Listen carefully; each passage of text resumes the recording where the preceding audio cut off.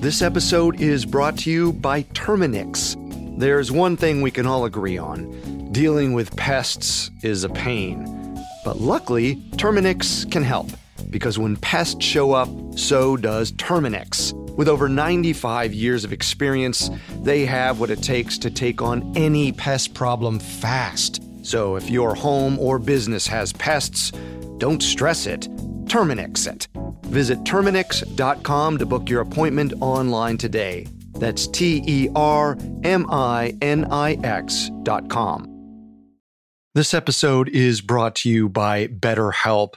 Bottling everything up can be really bad for you in the long run and have some terrible consequences. And this isn't a conspiracy theory.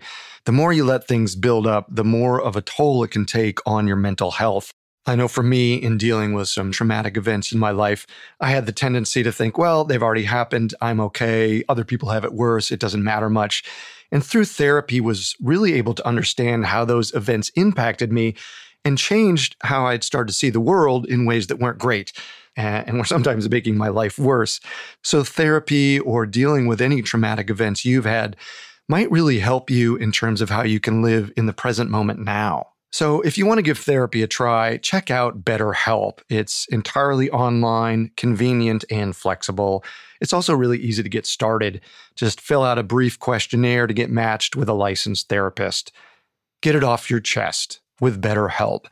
Visit betterhelp.com/conspiracy today to get 10% off your first month. That's BetterHelp, HELP.com/conspiracy. This episode is brought to you by Anytime Fitness. Forget dark alleys and cemeteries. For some, the gym is the scariest place of all, but it doesn't have to be. With a personalized plan and expert coaching, Anytime Fitness can help make the gym less frightening. Get more for your gym membership than machines. Get personalized support anytime, anywhere. Visit AnytimeFitness.com to try it for free today. Terms, conditions, and restrictions apply. See website for details.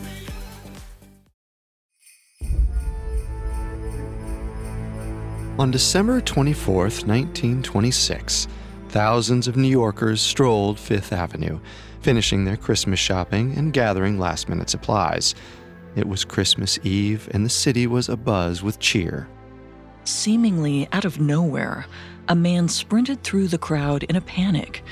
His eyes were crazed as he zigzagged up the street. Most New Yorkers paid him no mind. Unusual characters were an integral part of the city.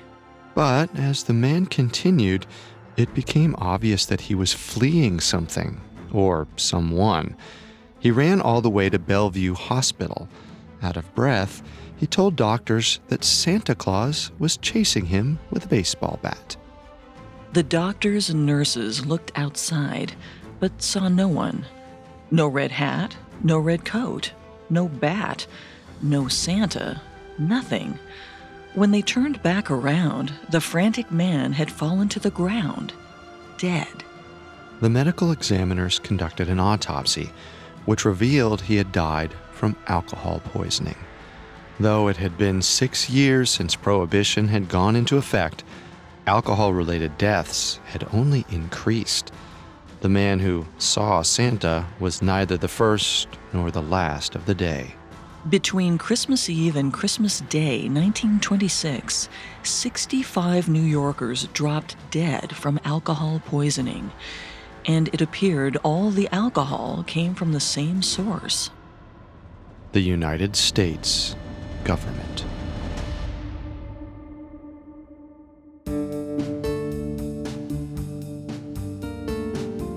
Welcome to Conspiracy Theories, a Parcast original.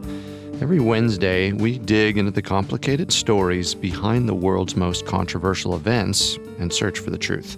I'm Carter Roy. And I'm Molly Brandenburg. And neither of us are conspiracy theorists. But we are open-minded, skeptical, and curious. Don't get us wrong. Sometimes the official version is the truth. But sometimes it's not. At Parcast, we're grateful for you, our listeners. You allow us to do what we love. Let us know how we're doing. Reach out on Facebook and Instagram at Parcast and Twitter at Parcast Network. And if you enjoyed today's episode, the best way to help us is to leave a 5-star review wherever you're listening. It really does help. We also now have merchandise. Head to parcast.com/merch for more information. You can listen to previous episodes of Conspiracy Theories, as well as all of Parcast's other shows on Spotify or wherever you listen to podcasts. This is our second and final episode on Prohibition, the 13-year period when it was illegal for Americans to make, sell, and buy alcohol. Last week, we discussed the ways in which Americans broke the Volstead Act. Almost instantly, bootleggers, rum runners, and gangsters flooded the streets with illicit drinks. In order to combat the illegal activity, the government created prohibition agents.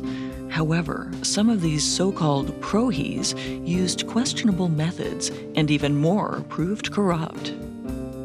This week, we'll explore two theories that both claim that during Prohibition, the United States government filled legal alcohol with toxins in order to curb alcohol consumption and punish those who were not abiding by the law. Conspiracy theory number 1 claims that the spike in alcohol-related deaths of 1930 can be attributed to the U.S. government poisoning an underground drink known as Ginger Jake. And conspiracy theory number 2 says that 4 years earlier, in 1926, the unusually high death rate was caused by the U.S. government poisoning industrial alcohol that they knew was being used to make moonshine. In essence, they were killing anyone who dared to break the law.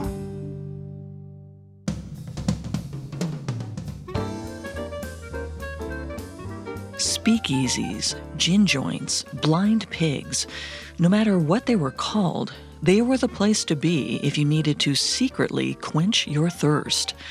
By 1922, only 2 years into Prohibition, New York alone had roughly 5,000 speakeasies. Within 5 years, there would be more than 30,000. According to journalist Edward Baer, that was double the number of saloons, restaurants, and nightclubs than existed before Prohibition. By the mid-1920s, a full 5 years into Prohibition, more people were drinking than when it was legal, less than a decade earlier. The federal government knew that something needed to be done to curb consumption. The raids, arrests, and prosecutions weren't enough. They were losing the war. The average American couldn't afford the top-shelf alcohol that bootleggers were bringing in from Canada or the Caribbean. Brands like Johnnie Walker or Dewar's were far too expensive, especially in areas like the Midwest and the South. The poor and working class got their fix through drinking low-grade concoctions like moonshine and Ginger Jake. And our first conspiracy theory is that in 1930, the government poisoned the popular drink, Ginger Jake, as a way to enforce Prohibition, leading to the Jake leg epidemic. Drinks like moonshine or Ginger Jake were popular because of how cheap and easy they were to make. It didn't take a genius to run a few denatured industrial alcohols through the still or mix together medicines with other highly poisonous ingredients. The effect was all the same. It gave the drinker a decent buzz. But unlike commercial alcohol, these drinks were lethal.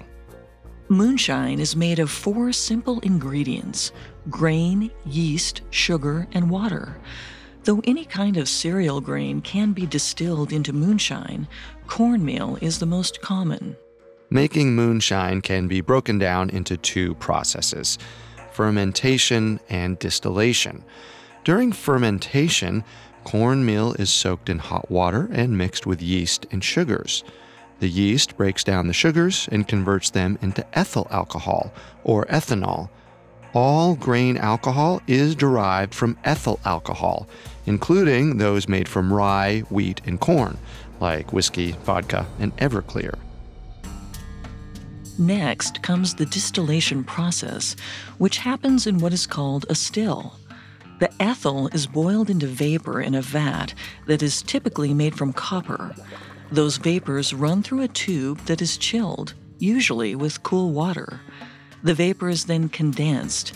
The condensation is collected and appears as a clear liquid, drinkable alcohol. What separates moonshine from the bottles of whiskey sold in grocery stores are two things: the number of times it's distilled and its aging process. Now, the more times a liquor gets distilled, the purer it becomes, and the more palatable it will be when consumed. Depending on the type of alcohol, it's aged for years before being bottled. But to keep up with demand, moonshiners during Prohibition bottled after a single run through the still. As such, moonshine never tasted particularly great, nor was it ever pure of toxins.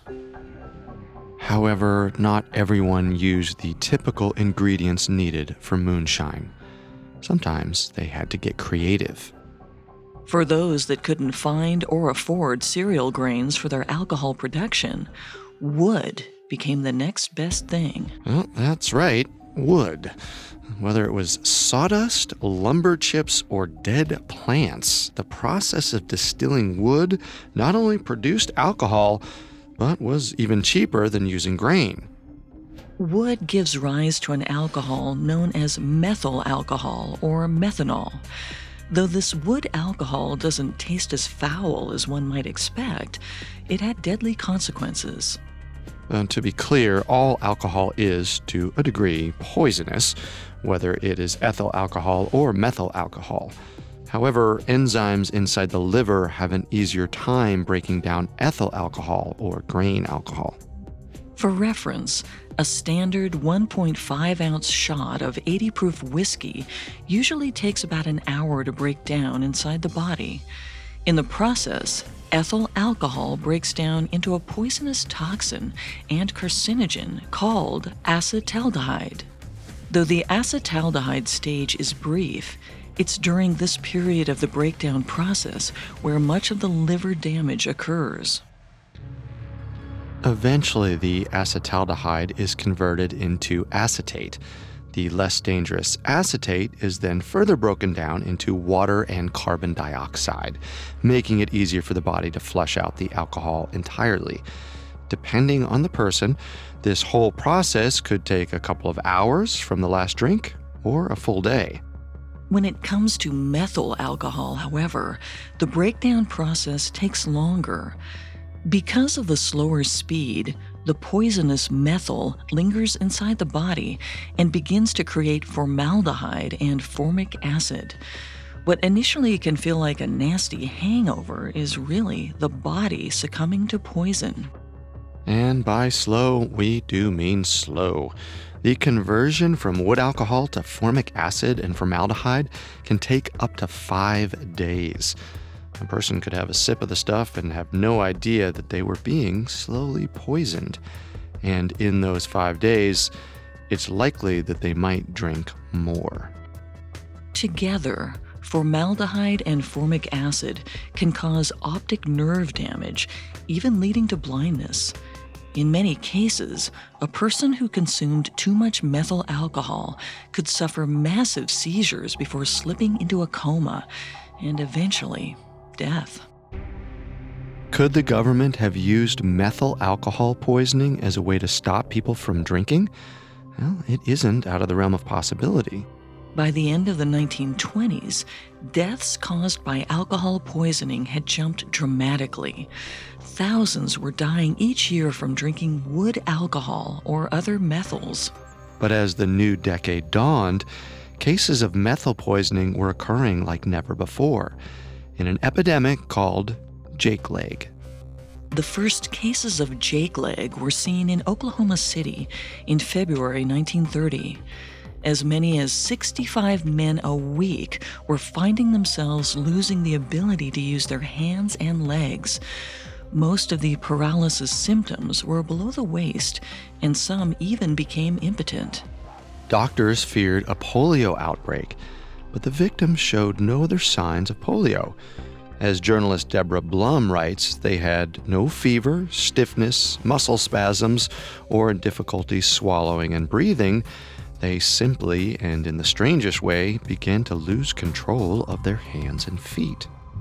And while many lost the ability to use their legs altogether, several suffered a curious limp. Deborah Blum describes the walk as raising their feet high, the toes flopping downward. Point toes, step, heel down, point toes. The men made a distinctive tap-click sound as they walked. Doctors quickly identified that the victims suffered from alcohol poisoning. However, they were confused by the paralysis. In the past, most alcohol poisoning cases only involved blindness or falling into a coma. The paralysis indicated a different chemical than normally used in moonshine. Oklahoma City wasn't alone. By the summer, reports of mysterious paralysis surfaced in Kansas, Mississippi, Kentucky, Texas, Georgia, and Tennessee. The numbers grew by the day and into the thousands. Jake Leg victims were largely poor immigrants and African Americans. As the number of afflictions increased, it infiltrated their culture. Blues lyrics referenced a mysterious drink called Jake that gave them what they called the lumber leg. When the investigators discovered that the limp had been given a name, Jake Leg, they searched for a connection to a specific drink. It didn't take long for them to narrow it down to a popular pre-mixed cocktail called Ginger Jake.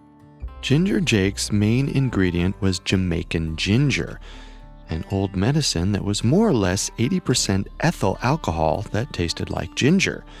Jamaican ginger was often used to help with headaches or cramps, so when Prohibition began, the U.S. allowed Jamaican ginger to remain legal as a medicine, but pharmacists had to dilute the alcohol content by adding more ginger. Bootleggers turned around and added the alcohol content back in, making Ginger Jake. At first, the typical alcohol used was poor-quality, denatured industrial alcohol. However, beginning in 1928, a pair of Boston brothers-in-law, Harry Gross and Max Reisman, came up with a new formula. Between 1929 and 1930, Gross and Reisman sold roughly 1,000 gallons of Ginger Jake to the South and then across the country. Soon, their formula became the formula, and the Ginger Jake craze caught hold. Having identified the source, a new question was bugging scientists and investigators. What else was in the formula? Because whatever it was poison. By 1930, Ginger Jake had caused a paralysis epidemic. Between 30,000 and 100,000 people suffered the so-called Jake Leg. This had Americans wondering, was it possible that the secret ingredient was a new formula for denatured industrial alcohol, one that hadn't been released by the government until now? Something lethal. The government had changed the formulas for denatured alcohol before, so a lethal chemical on the streets, by accident or design, was possible. But if this theory was true, it would mean the U.S. government had helped poison thousands of Americans. Coming up, scientists uncover the nefarious ingredient mixed into Ginger Jake. This episode is brought to you by Terminix. Terminix can't help you solve the world's biggest mysteries or take on alien life, at least not the ones you're thinking of, but they can help take care of pesky invaders in your home, like the ants in your kitchen, the roaches under your sink, and the termites in the walls. Because when pests show up, so does Terminix. No matter what type of bug it is, they can Terminix it fast with personalized pest care that puts you in control. And with over 95 years of experience, it's no wonder they're trusted by homes and businesses everywhere. So if you have a pest problem, don't stress it. Terminix it. Visit Terminix.com to book your appointment online today. That's TERMINIX.com. This episode is brought to you by Anytime Fitness. Forget dark alleys and cemeteries. For some, the gym is the scariest place of all, but it doesn't have to be. With a personalized plan and expert coaching, Anytime Fitness can help make the gym less frightening. Get more for your gym membership than machines. Get personalized support anytime, anywhere. Visit AnytimeFitness.com to try it for free today. Terms, conditions, and restrictions apply. See website for details. Now, back to the story. In the spring and summer of 1930, a popular alcoholic drink called Ginger Jake had taken America by storm, but it was leaving thousands paralyzed. It was a mixture of Jamaican ginger and some unknown ingredient, and it left doctors, investigators, and scientists stumped. They needed to identify the unknown ingredient to know how to treat their patients, but test after test came back inconclusive. At first, it was assumed the cause was creosote, a kind of mass that is formed when a person distills wood or tar, but tests didn't come back a match for creosote.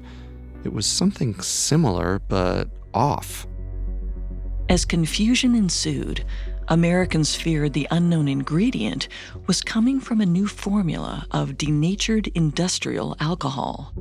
Outside of religious and medicinal uses, it was the only form of alcohol the public could legally buy. Scientists knew that moonshiners had succeeded in turning government-regulated industrial alcohol into drinkable booze before. Maybe this time was different. Maybe the new formula was stronger, or someone was tampering with it.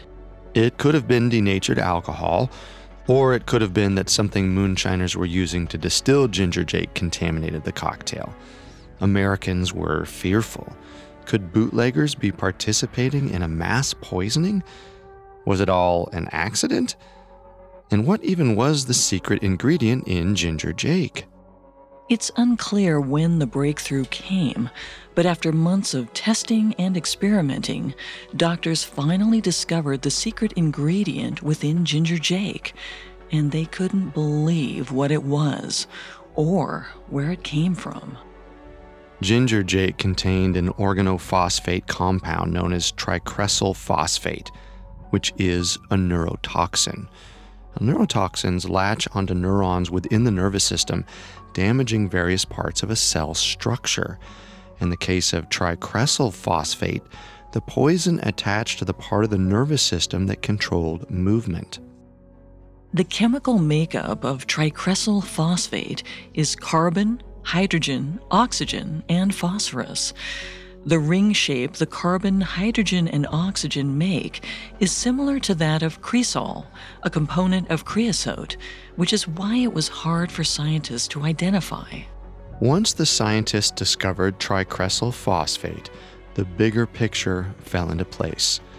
The recipe for the popular formula of Ginger Jake was Jamaican ginger mixed with a plasticizer. When these two mixed, they created the organophosphate. Plasticizers are substances used to produce plasticity or protect something from becoming too fragile. Because the plasticizer was odorless and tasteless, it was likely added to help hide the smell of alcohol from suspecting prohibition agents. It soon came to light that back in 1928, Harry Gross and Max Reisman, the Boston bootleggers who invented the popular Ginger Jake formula, took Lindol and added it to the Jamaican ginger. Lindol was a plasticizer used in celluloid production. Most likely, the men got their plasticizer from the Eastman Kodak Company in Rochester, New York, or the Celluloid Company of Newark, New Jersey. Adding plasticizer, like Lindol, hadn't happened before in bootlegging. It was a new way to hide moonshine from prohies. And as the scientists continued their research, they were baffled at the chemistry of it all. At the time, organophosphate wasn't believed to cause major harm, but these new studies concluded that it was in fact very toxic. More importantly, though, The revelation of plasticizer as the mysterious ingredient showed scientists and doctors that the government wasn't behind the Jake-leg epidemic as some had thought. None of the ingredients in the 1930 tainted batch appear to have come from government-regulated industrial alcohol. In order for the government to be behind this one, officials would have had to have known that bootleggers had turned to a chemical used in celluloid to cut their Jamaican ginger. With that info in hand, they would have then had to tell the celluloid companies to add toxins into that product to make it poisonous, or perhaps tell them to add even more poison to what was already in the plasticizer formulas. It appears the epidemic occurred out of happenstance, just another unfortunate consequence of Prohibition. On a scale of 1 to 10, with 1 for something that is entirely unbelievable or already disproved, and 10 being confirmed history, we're giving this a 1. The government, let alone medical professionals, had no idea what the dangerous effects of mixing a plasticizer with ethyl, like Jamaican ginger, would be. But the fear that the government had its hand in the Jake-leg epidemic wasn't without merit. Something shockingly similar had happened just a few years earlier. Which brings us to our second conspiracy theory. The U.S. government poisoned denatured industrial alcohol in 1926 as a way to stop people from drinking moonshine. In the summer of 1926, rumors began to circulate throughout New York City that the government was changing a few of the formulas used for denatured industrial alcohol. By the middle of Prohibition, moonshiners had turned to denatured industrial alcohol as a key ingredient for moonshine. The industrial alcohol provided a greater quantity to run through the still compared to alcohol fermented from wood. But as the year went on, nothing seemed to confirm said rumor. That is, until Christmas. On Christmas Eve, 1926, a man came rushing into New York's Bellevue Hospital in a terror. He claimed that he was being chased by a bat-wielding Santa Claus. Doctors could neither confirm nor deny the existence of the alleged Santa before the man dropped dead. They were alarmed that the man had been hallucinating a violent Santa, but they were even more concerned because it wasn't the first hallucination they'd heard that day, and it wouldn't be the last. Between Christmas Eve and Christmas Day, 65 people rushed to New York City hospitals. They were hallucinating, vomiting, falling into comas, and stricken with blindness. The worst cases died. In Bellevue Hospital alone, 60 people were admitted and 8 people died. A few days later, 23 more would perish, all with the same symptoms. It was clear to doctors that all of these people suffered from some kind of alcohol poisoning, but the sudden increase in such a short span gave doctors cause for concern. Something had to have changed. But what? When Charles Norris became New York's first chief medical examiner, he took it upon himself to use science as a way to solve the mysterious deaths, a novel idea in the early 1900s. Prior to his appointment, city coroners were responsible for processing bodies. And by responsible, we mean they more or less just dumped the bodies in a grave. If someone died mysteriously, there was little to no effort taken to discover what may have caused the death. Norris wanted to reform the way the city handled suspicious deaths. He, along with a collection of doctors and politicians, lobbied for the creation of a medical examiner's office, and won. Bellevue Hospital was designated as the office for the department, and Norris set out to build his team. He invited a brilliant forensic chemist to help him solve these mysteries, 35-year-old Alexander Gettler. Alexander Gettler loved two things: chemistry and solving puzzles.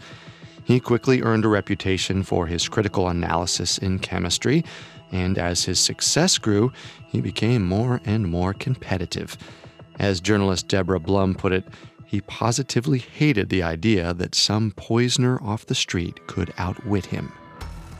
So when Chief Medical Officer Charles Norris asked him to join his team, Gettler jumped at the chance to solve mysterious, possibly poisonous deaths. Together, their research led to new discoveries in arsenic, cyanide, carbon monoxide, and thallium poisoning.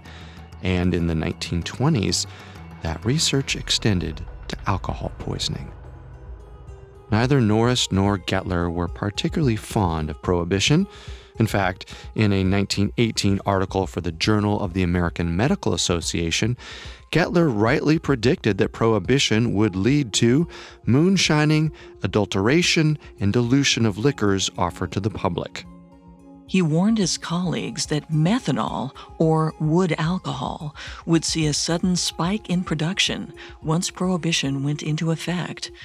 As a way to help prevent people from consuming such toxins, Gettler developed an easy test kit for Prohibition agents who raided saloons and speakeasies.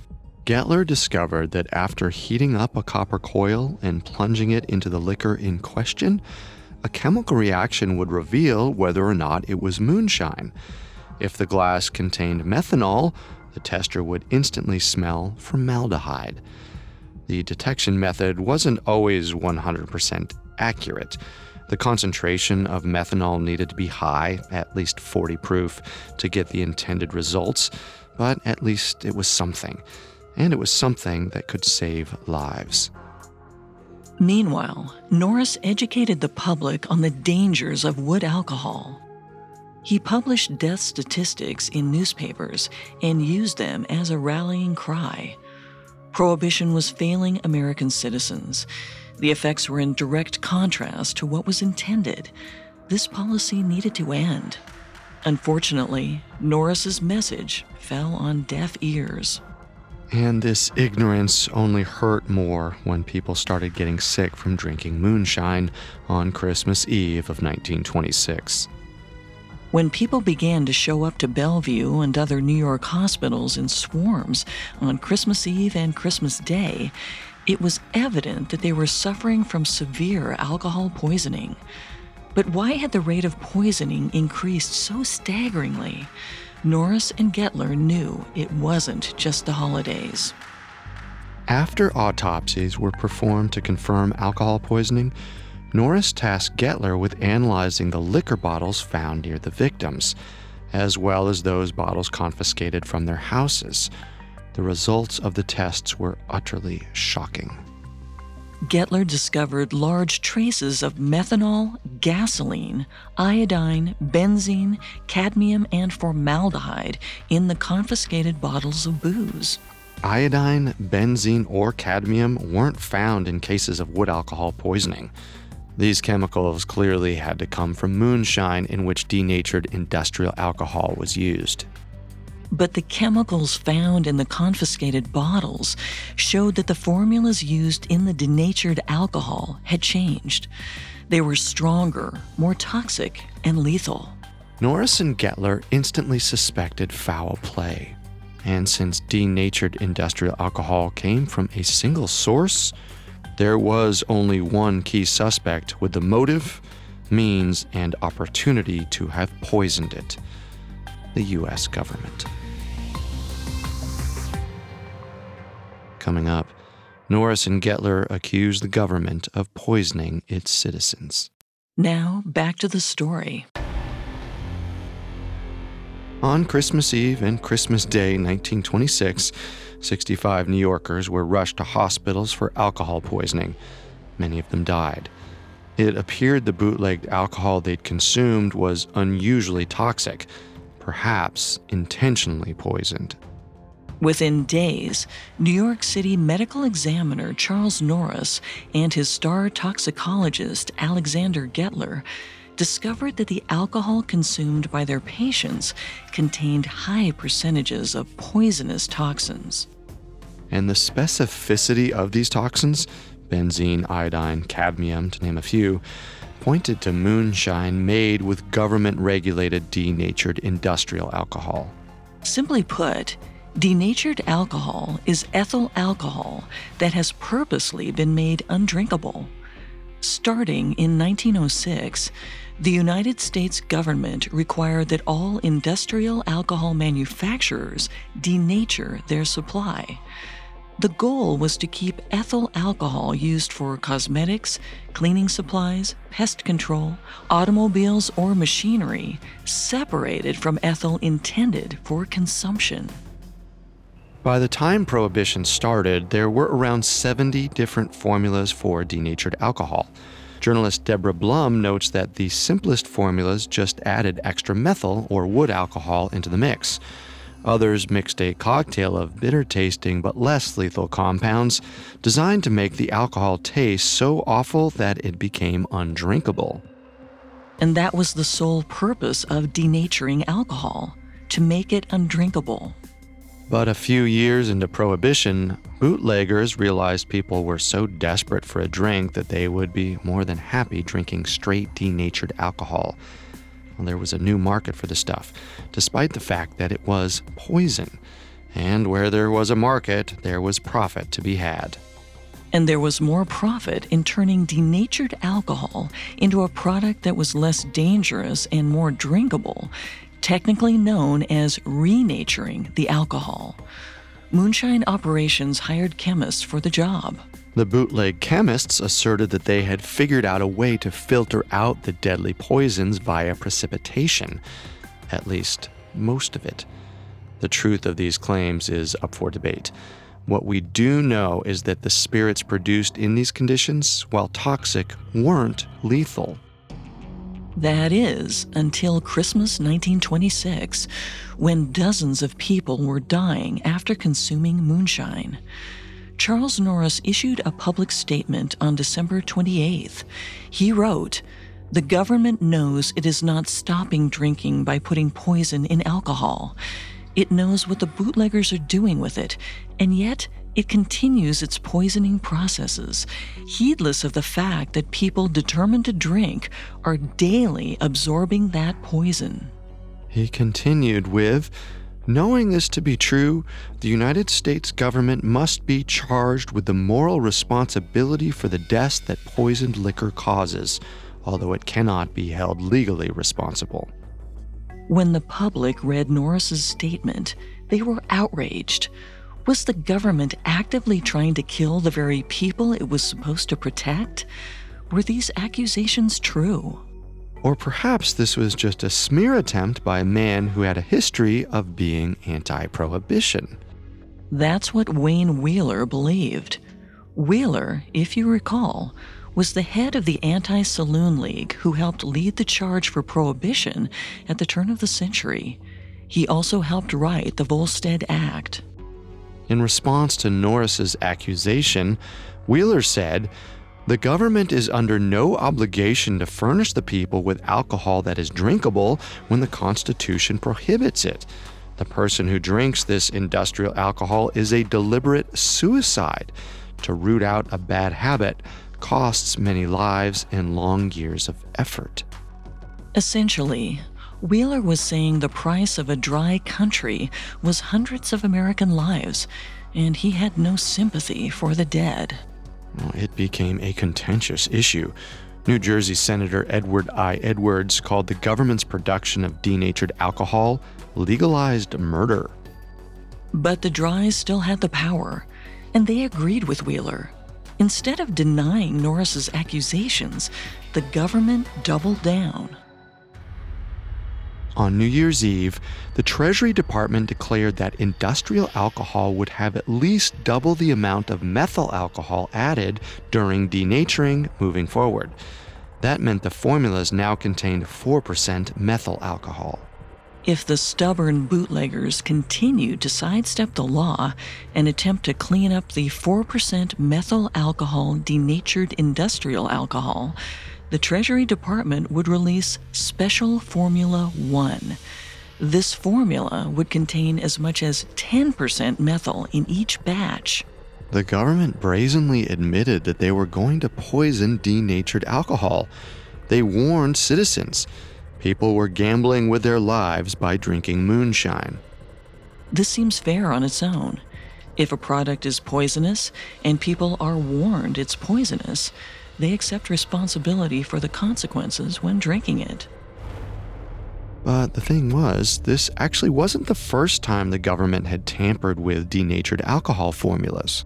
As journalist Deborah Blum notes in her book, The Poisoner's Handbook, from the time Prohibition started to the end of 1926, the government created 10 new formulas. The government seemed to know people weren't going to stop drinking, so they made it more dangerous. However, bootleg chemists were able to beat some of these formulas. Blum notes the mercury bichloride-infused Formula 6 was easily bypassed, and Formulas 3 and 4 were discarded. But the two most popular formulas, Formula 1 and Formula 5, contained a fair amount of wood alcohol and were even mixed with pyridine and benzene. Both pyridine and benzene are highly toxic. Benzene can lead to bone marrow and immune system failure, and pyridine is believed to cause liver damage. The government was not only aware of some of these effects, but actively produced the mixture in chemicals they knew people were drinking. As 1926 became 1927, cases of methyl alcohol poisoning continued and remained fatal. Dr. Alexander Gettler wouldn't stand by and watch his patients die, especially as he observed an alarming trend. In January 1927, Gettler told the press that the vast majority of the people dying in Bellevue were the city's poor. Gettler revealed that in 1926 alone, 1,200 New Yorkers had been admitted into hospitals after drinking poisoned alcohol, and 400 more New Yorkers had died from it. The vast majority of these people came from Hell's Kitchen, the Bowery, and the Lower East Side. They were immigrants and members of the working class. It's possible that government officials knew which people, which class of citizen or immigrant, would drink the poisoned alcohol and intentionally targeted them. After all, throughout Prohibition, the wealthy were able to drink top-shelf alcohol. Commercial brands like Johnnie Walker or Tanqueray were smuggled in from abroad, where alcohol was still legal and regulated for safe consumption. Naturally, this led to theories that Prohibition was a form of population control or even eugenics. The U.S. government knew that only poor people would drink the moonshine made from denatured industrial alcohol. New Prohibition agents were largely unsuccessful in curbing bootlegging and upped the poison in the alcohol anyway, without making it any harder for bootleggers to access. Is it possible this was an intentional move to kill poor people? It's possible, but unsubstantiated. In general, opinions on Prohibition appear to have been divided among the eugenics community, both before and after it became law. Dry eugenicists, like Dr. Caleb Saleeby, argued that alcohol was intended to poison the white race and cause a decline in the Anglo-Saxon population. Meanwhile, eugenicists who were against Prohibition argued that the purpose of alcohol was to weed out the weaklings from society. They argued that alcoholism was a disease based on social factors, not genetics. But in simplest terms, there isn't any hard evidence, no memos or letters from government officials that support the theory that the U.S. government specifically targeted the poor with denatured industrial alcohol. Undoubtedly, there were probably those who didn't shed a tear at the thought of immigrants or the poor dying.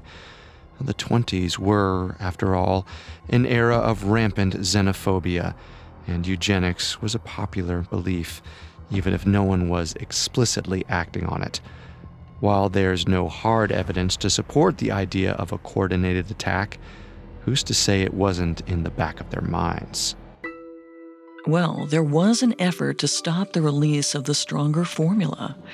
At the beginning of 1927, many of the wet members of Congress tried to pass a bill that would block the government's right to add more methyl to denatured alcohol. Unfortunately, the powerful Dries blocked it.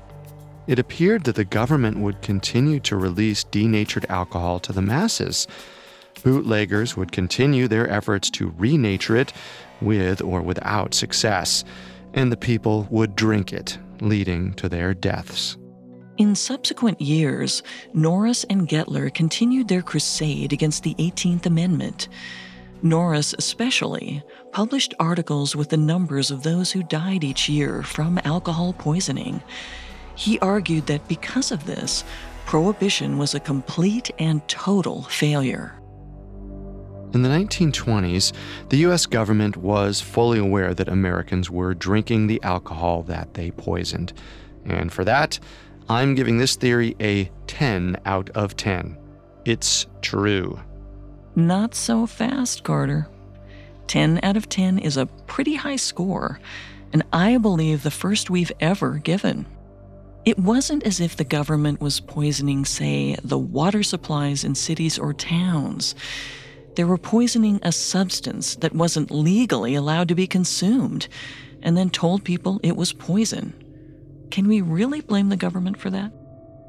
Yeah, I think so. They knew that their actions would kill.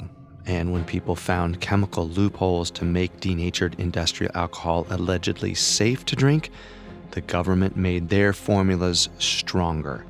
They were imposing capital punishment without giving their citizens the right to a trial. It was premeditated. Okay, but no one forced moonshiners to use industrial alcohol. The government even announced that they were going to increase the poison, and the moonshiners still used industrial alcohol. Aren't the moonshiners who knowingly used the toxic alcohol equally at fault? There's no denying the government played a hand in poisoning its citizens, but I'd consider it manslaughter, not murder. Keeping a gun in the house increases the risk of someone getting shot, but who pulled the trigger here? Using that metaphor, the government was upset when a handgun didn't kill enough people, so they replaced it with an assault rifle. Yes, but the moonshiners were the ones who pulled the trigger and turned a profit because of it, so I can't in good faith put all the onus on the government. Sure, moonshiners might have believed they were making denatured alcohol safe to drink, but it's not like they were running safety tests. So for that, I'm going to give this theory a 7 out of 10. Well, I think we can both agree that Prohibition was a failure, and the American people eventually saw it for what it was. Support slowly began to wane. Not only was it contributing to unrest, violence, and a higher mortality rate, but the farm industry was suffering without breweries and distilleries needing grain. Not to mention, the government was missing out on a lot of potential taxes on alcohol.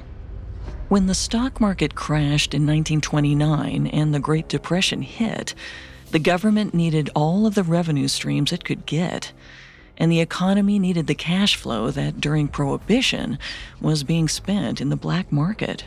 In 1932, Franklin Delano Roosevelt ran for President of the United States and won. He campaigned on the promise to repeal Prohibition. During his first year in office, the 21st Amendment that ended Prohibition was ratified. Prohibition was a failure, but I think a lot of that has to do with how poorly planned it was. Ironically, by making alcohol illegal, it actually made it more dangerous than before. As historian Daniel Okrent noted, when something like alcohol is illegal, it opens the doors for it to become even more dangerous, as we saw. No matter who you assign the guilt to, it doesn't change the fact that during Prohibition, an estimated 10,000 people died from tainted, denatured industrial alcohol the U.S. government oversaw. It's scary to think about. Our current government could never get away with something like that. Well, I'm sure the people of the 1920s believed the same thing. Fair enough.